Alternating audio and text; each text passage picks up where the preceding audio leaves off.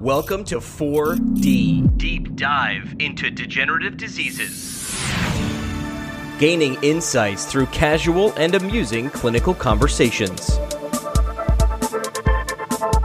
Welcome to 4D, a podcast brought to you by the ANPT Degenerative Diseases Special Interest Group.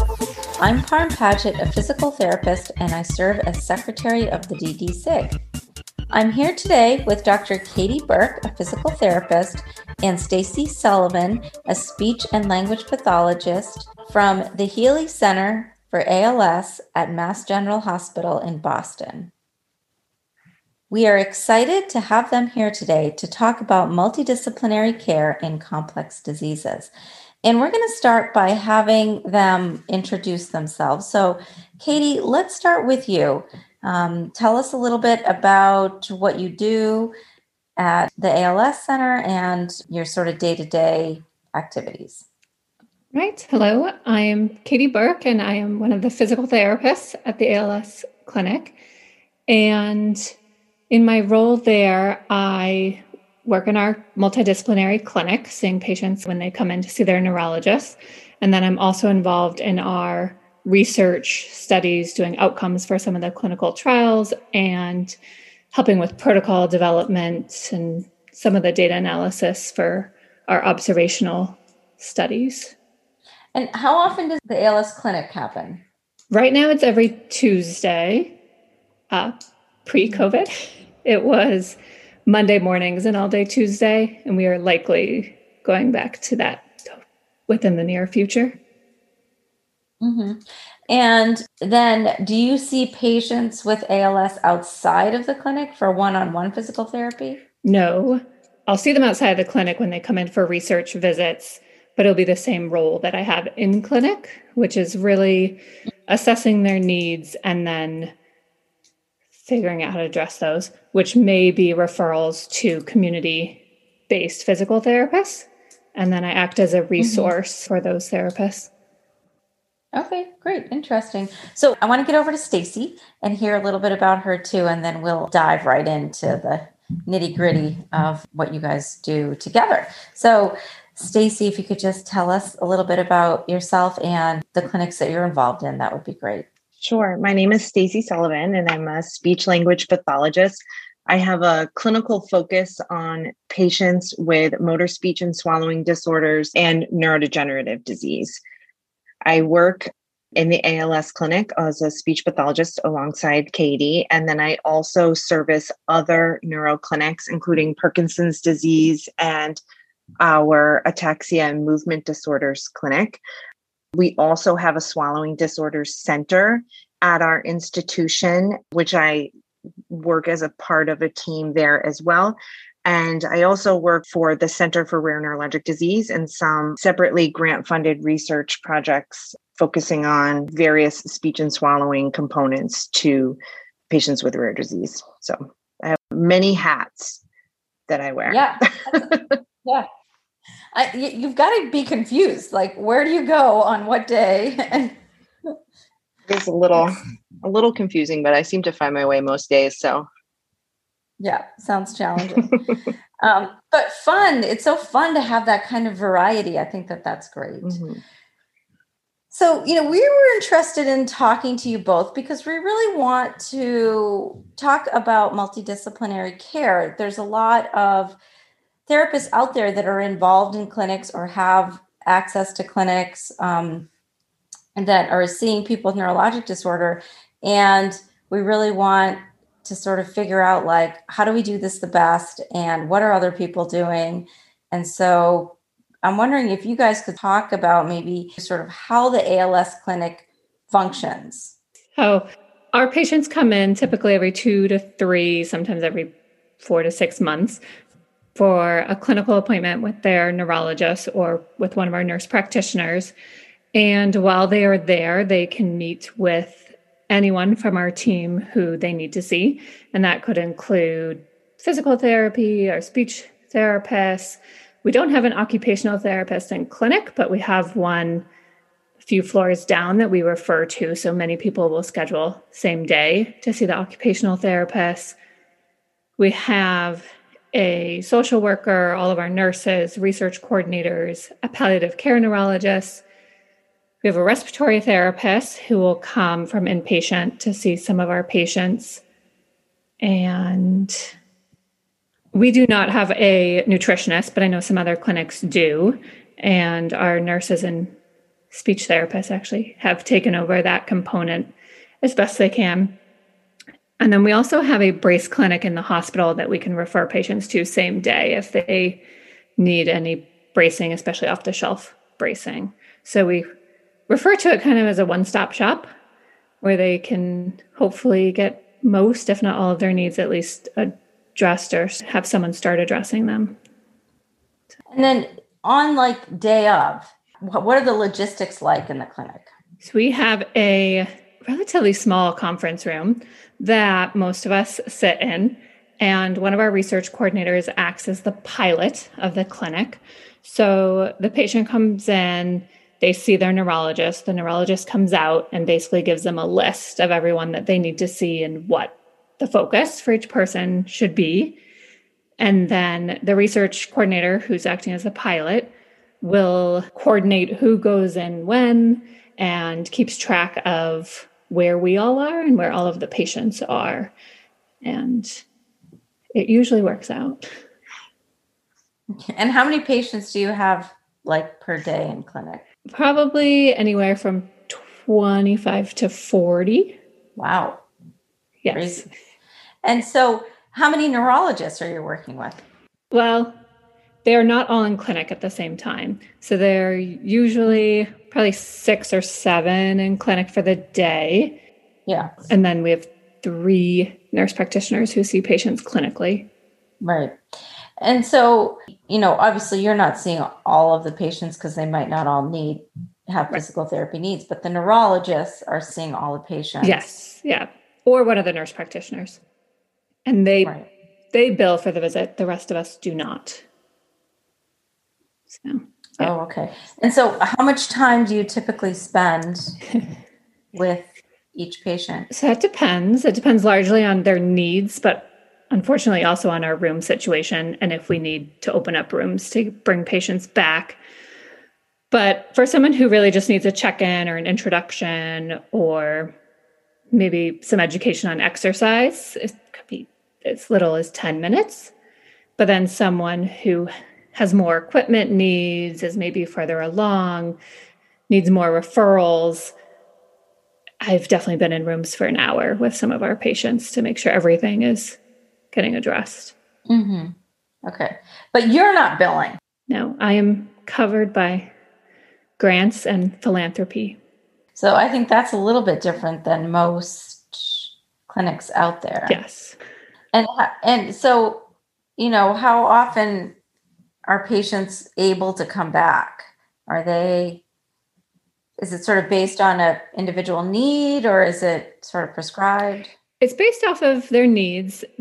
Most people come back every 2 to 3 months, depending on where they live. So some people who are further out may push that even up to every 6 months, and they can do virtuals in between.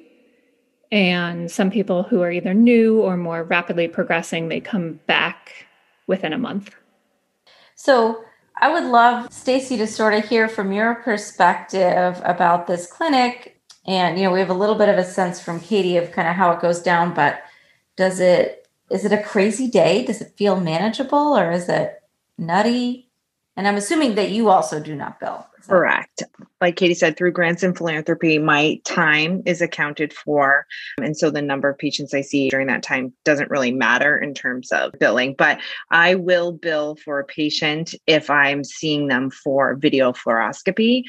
And we do also refer out for all of our assistive technology needs. We do not provide that as a part of our clinic. And that is a billed service that they actually are seen at a different facility because it's such a area of expertise. We use someone else to address those needs. But in terms of what the day feels like, I do think it feels crazy. Honestly, it feels very busy and it's a lot of juggling because our role is really sort of the expert in disease, in this particular disease. And our patients come from all over the world. And so we are often figuring out, what they need, and then most ALS specific way to address those needs. And then we're getting on the phone or reaching out to the community and trying to figure out how these patients can get their needs met locally. So there's a lot of communication in and outside of the institution, and then also just a lot of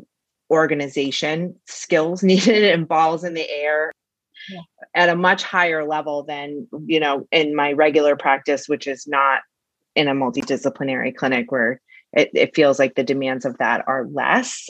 Still there, of course, as any therapist, I think, experiences. But yeah, I mean, very truthfully, I think it's very busy and challenging. Yeah.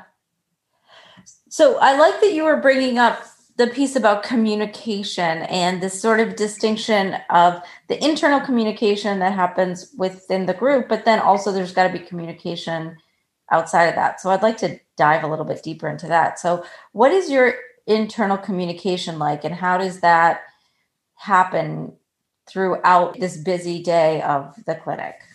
So one of the good things is that we're all sort of centrally located. So if I come in and see a patient whose neck control is, very poor and really impacting their ability to eat and use alternative communication, I can go to Katie right away and talk about that and how we can problem solve what the patient needs together. Same with nursing, if there's secretion management meds, which seem to be not working or not on board. So that internal communication can happen live, which is great. And then we use a lot of email, and we also use a lot of sending the chart back and forth through Epic.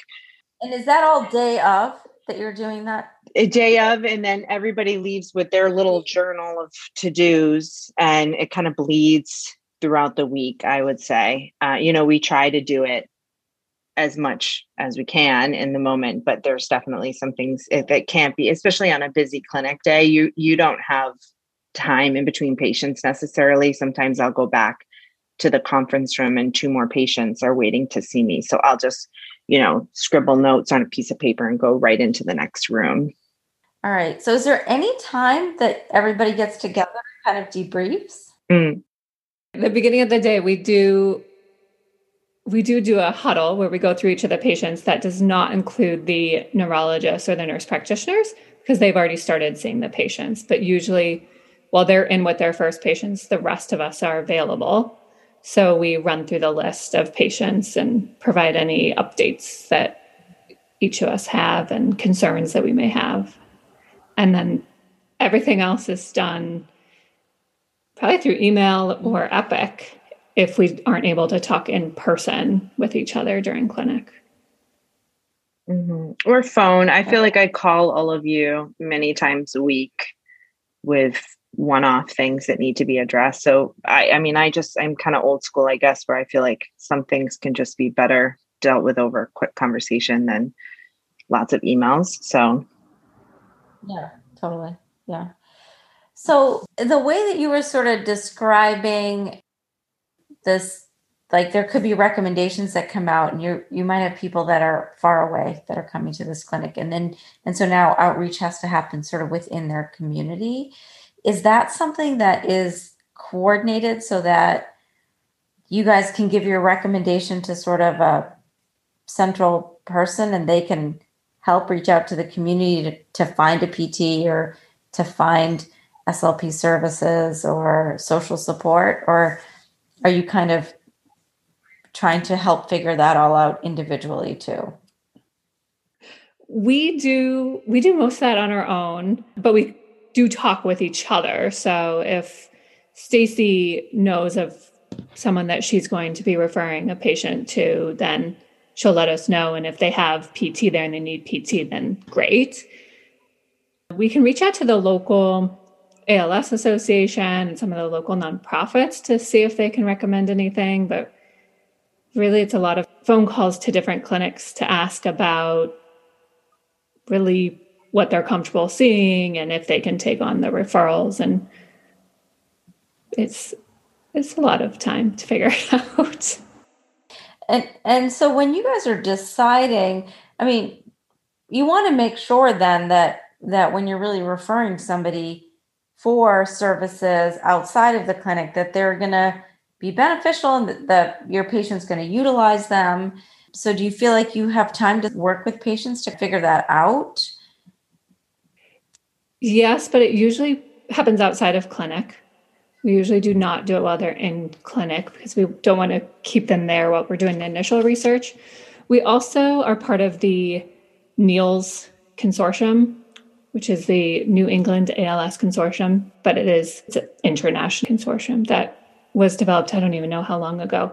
But within the NEALS Consortium, there are different subcommittees. So there's a PTOT subcommittee, there's, I think it's a bulbar subcommittee. And so we will sometimes reach out to those therapists, and especially there are different ALS clinics, and ask them for their recommendations in the area. Some of them treat patients, so great, we can refer to them directly, but otherwise they know where they've been referring patients, and that's helpful. And I would add to that we try really hard to provide education to, there's a lot, especially in the home care setting, there's some therapists that tend to be just more generalists and might not have specific knowledge about working with patients with motor neuron disease, which in terms of exercise can be quite nuanced. And so I think that we do try very hard to build relationships, especially in the New England area, where we kind of have our go-to people. And we also want people to feel comfortable kind of asking us what to do, or, you know what I mean? And instead of just providing more general care. Yeah. I encourage all of our patients to have their physical therapy or occupational therapist reach out to either myself or other PT, just so they know that we're here, that we can answer any questions. They may know what they're doing, but we can then help with equipment. If something comes up that they don't know what to do, we can help at least talk them through it. And we have the whole team behind us. So even if I don't know the answer, I can go straight to the neurologist, the nurse practitioner. If it's more of a nursing or a speech question, I have them right next to me. So it's easier for me to help them problem solve some of the complex questions that come up. Okay, so you sort of have a core group that really is focused on this population of people and work together all the time.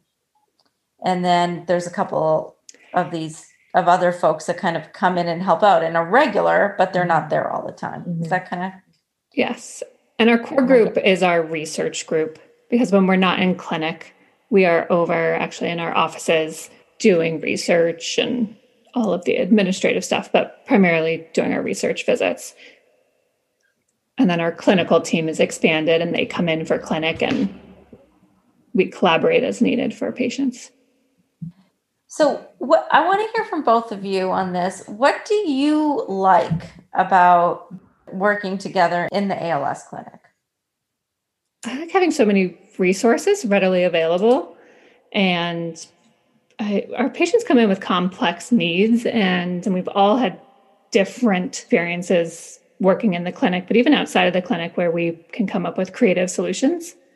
It's really in our clinic, the way that we do it, we rely heavily on each person's opinions and background and expertise to help us meet these patients' needs. That's great. Stacy? I share a similar sentiment. I think it's such an incredible model of patient care for a patient to come in for one appointment and to be able to see 6 providers without even leaving the unit. You know, they stay in the same room or maybe move to the room next door, and they're not worrying about insurance or co-pays or conflict with the fact that they're already receiving home care and then they're being evaluated by an outpatient clinician. I mean, it's just such a great model of care for the patient. It's so cohesive and incredible. And so I think it's really unique in that way, that the ancillary services are not billed. And, you know, I agree with Katie. We're really developed this clinical expertise with this patient population, and we have incredible relationships with the physicians and the other providers to really provide this level of excellent care it's really unique, especially when I compare it to some of the other clinics that I work in that maybe won't have the longevity of the people that work in this clinic is something, I mean, people stay, right? It's a career versus some of the other clinics I work in, the therapist turnover every couple of years. And, as is in the field, very common. So this attracts a population of providers which are extremely dedicated. And I love being a part of that. Another piece that I don't think we mentioned before was the ability to facilitate continuity of care across the admission. So when our patients are admitted for planned admissions or emergent admissions, we are there. And we actually, for planned admission, put together a whole document that communicates with the inpatient staff on mobility, breathing, swallowing, communication, all of that, and kind of provide this very warm handoff to the physicians and the nurses taking care of the patient while they're in-house. And then if they're emergently admitted and we don't know about it, we kind of scramble and put that together and directly communicate with the providers that are seeing the patient while they're in-house. So it's really a nice model for the patients kind of from every angle of care. Great. I love that. The, ability to sort of coordinate care and take it across from this outpatient site to when they're inpatient, and that longevity, I think, is huge. I do think that the institution that we work for is fairly unique. I've been there for 10 years, but before that, I had like 8 other jobs. I also think some of the examples that we provide are not that relevant, maybe to like more community level institutions, just to throw that out there. I think you're right. I mean, smaller clinics can't necessarily operate the way that you guys are operating. Would you have advice for folks or ideas for ways that they could maybe more efficiently collaborate, especially if they're just seeing their patients, if it's at once a month kind of clinic or every other week or not quite as robust? I think developing relationships with local therapists is probably the most realistic, but also the most useful way to optimize care, maybe most efficient way to optimize care for the patients. And if you can do some community outreach and get to know the therapist in the area and who is really qualified or willing to learn what to do with these patients, then that can go a long way. Specific to ALS, at least there's several. There's the ALS Association has their local chapters, and there's a group called Compassionate Care for ALS, and these are nonprofit groups that are really knowledgeable on how to help patients navigate insurance issues, or they have loaner equipment. And so if you don't have the ability or the manpower to do some of that stuff yourself, knowing how to kind of outsource it, even if it's not with another therapist, but it's with another member of the community, is, I think, really helpful. Because even when I came to the clinic, it's been a while now, but I never used them in the beginning. And now I use them like every day. And they're my lifeline to get patients connected faster and better. It's helpful, especially if you're in a community hospital, a small center, and you're not sure what to do. Right. The NEALS Consortium is another. I know there are a lot of small clinics that are part of the NEALS Consortium, and then you have access to therapists and providers who see ALS all the time, or at least part of the time. And so you have a group of people there that you can reach out to. Mm-hmm. So, Stacey, I'm curious how this compares to the other clinics that you're involved in. Well, I think that, to be frank, funding is a large source of how the clinic is able to run even down to how much space you can get in the hospital to run your clinic, the amount of exam rooms you can acquire. And so the other clinics are referral based and you bill and your time is not compensated. You directly compensate for your own time by billing the patient. But I will say that I was a part of the Huntington's disease clinic as well, which was run this way.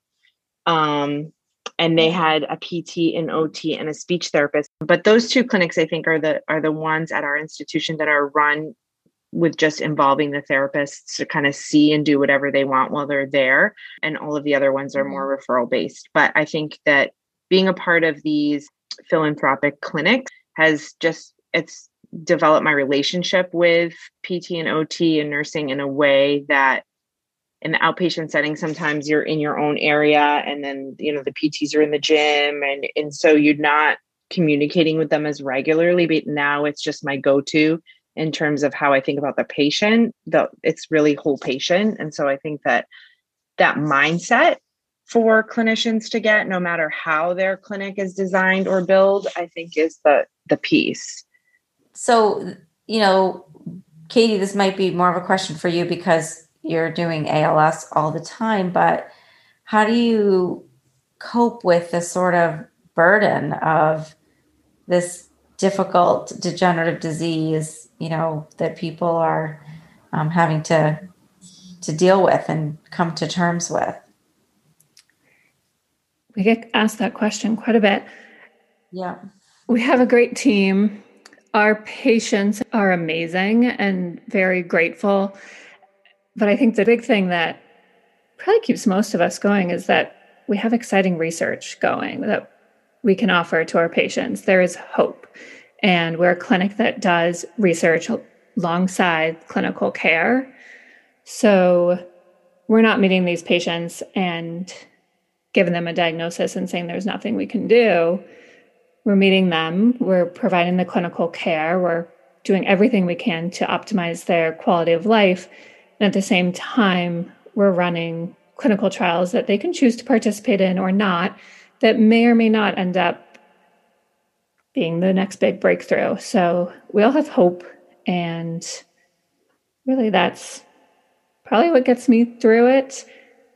And the patients are just very, very grateful. So, and how early do you start having conversations about like the decline that's coming and getting people sort of mentally prepared for, assistive devices and bracing and wheelchairs and eventually talk about yes or no to a respirator? Like how soon do you start that? Well, it depends on the patient and when they're ready to hear it, as long as we can wait for them to reach that point.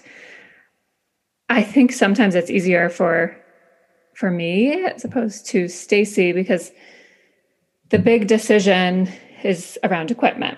And yes, those are big talks to have. Some people just moving to a cane is a big step, a walker, and then the wheelchair is a huge step, a huge milestone in their disease progression. But a feeding tube or losing the ability to communicate, I think is harder for people to take, at least from what I've seen. So we can go to Stacy for that. I would say we start the conversation right away. There's definitely the patient that's just diagnosed and I meet them 20 minutes later and I gauge where they're at and I just kind of introduce myself and I go over how the role of SLP in the ALS clinic is supportive care. And, but I have to go there pretty quickly with people because we need to plan. We need to figure out what you want and what's feasible and how we're going to get it. And, so we do go there pretty quickly. So by the time we meet them and they're officially diagnosed, they're moving usually towards the end of their life. And I just think that it's such a privilege to be able to help people navigate how they are going to have as much autonomy as possible over their own communication and swallowing and like what all of that means for them and allowing them to play this really forward-facing role in what it's going to look like. It's such an important role of an allied health provider. So I think that it's sad. We get emails every single day that our patients have passed away. But it's really a privilege to be able to participate in the life of these patients. And I think that we all share that sentiment in this really deep way. Mm-hmm. Do you feel like it's informed the way that you treat other patients with neurodegenerative diseases that are on that trajectory as well, but maybe not quite as fast? Absolutely. Mm-hmm. I think a lot more tools at my disposal. We really use a lot of airway clearance with the ALS population, which is something that I've really brought to other neuro patients in a way that I wasn't really on my radar before. I think of the G-tube in a much different way, more of a tool to manage symptoms than a life-prolonging treatment. And those are things that before I came to ALS, and granted, I was a younger clinician as well. So I think my lens in general was not as flexible, but I would say that I absolutely use a lot of secretion management medications, a lot of the tools that we use in our clinic. My colleagues, of course, PT and OT and all the things that I know they can bring. So it's changed for everyone. Mm-hmm.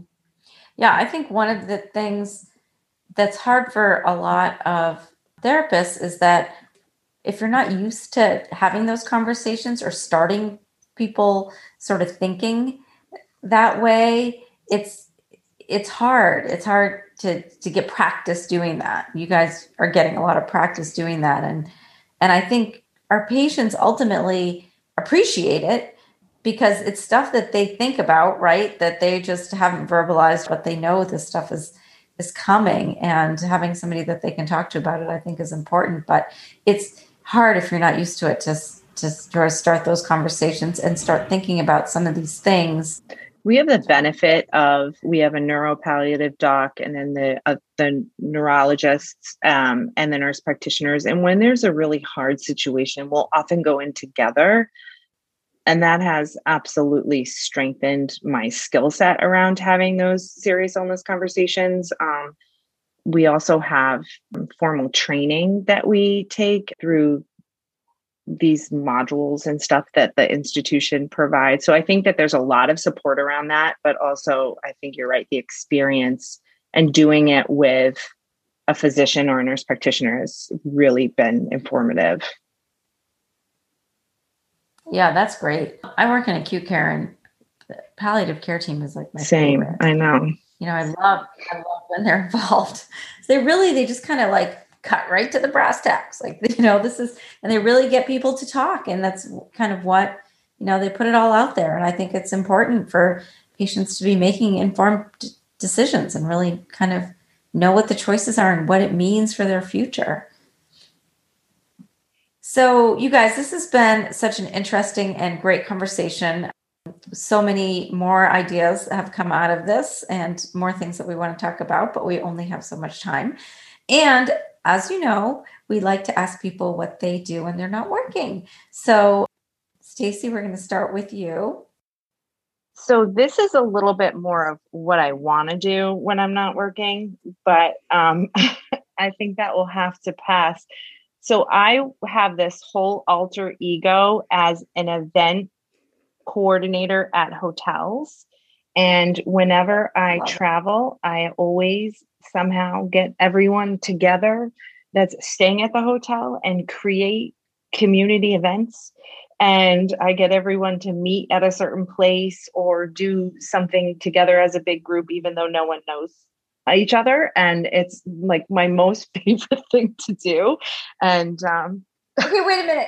You go to a hotel and you find people that like you don't know and that don't know each other, and you're like, hey, we're gonna do whatever in the bar at 6:00 and people show up. Is that how it goes down?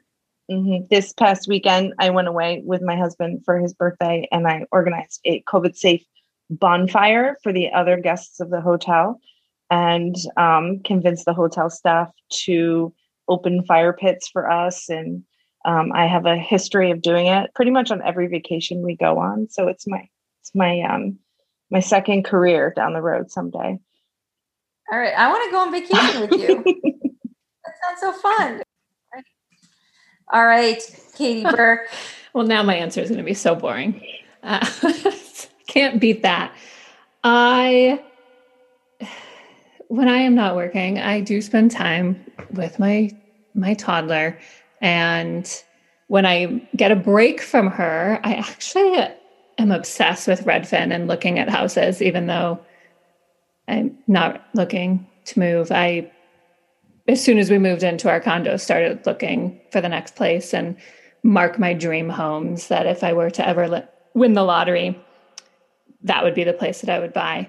So I spend a lot of time doing that. And then recently I've been learning how to play bridge, which really ages me, but it's quite fun. So, and you can do it virtually.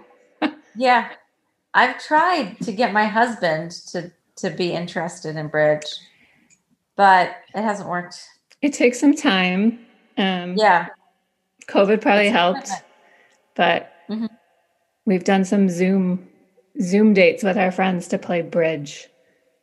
Yeah, fun. All right, you guys. Well, thank you so much for being here. We're excited to have you and have this conversation. So thank you, Katie Burke. Thank you, Stacy Sullivan.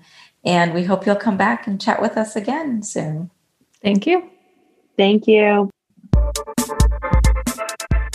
This podcast was produced and edited by the ANPT Degenerative Diseases Special Interest Group podcast team. Our team includes Sarah Crandall, Katie McGraw, Adriana Carey, Rebecca Martin, and Mira Pierce. I am Parm Paget. Subscribe to our newsletter on the ANPT website, neuropt.org, or check us out on Facebook. Thanks to Jimmy McKay for providing music. And I don't even know if I'm supposed to be saying that because it's like a commercial, but it's good. You guys are relentless. I was like, Sarah, Rebecca, like I can't read the chat fast enough. So whenever... Well, let her ask you. Let her ask you first. Let me ask you just for that. Now I'm thinking about that. So good idea. Stacey just volunteered for No, I didn't. Podcast. I mean, maybe I did, but I don't know. I was just waiting. I can't see Katie, so I was wondering. I didn't want to know if you were answering. I know, I did, but sorry.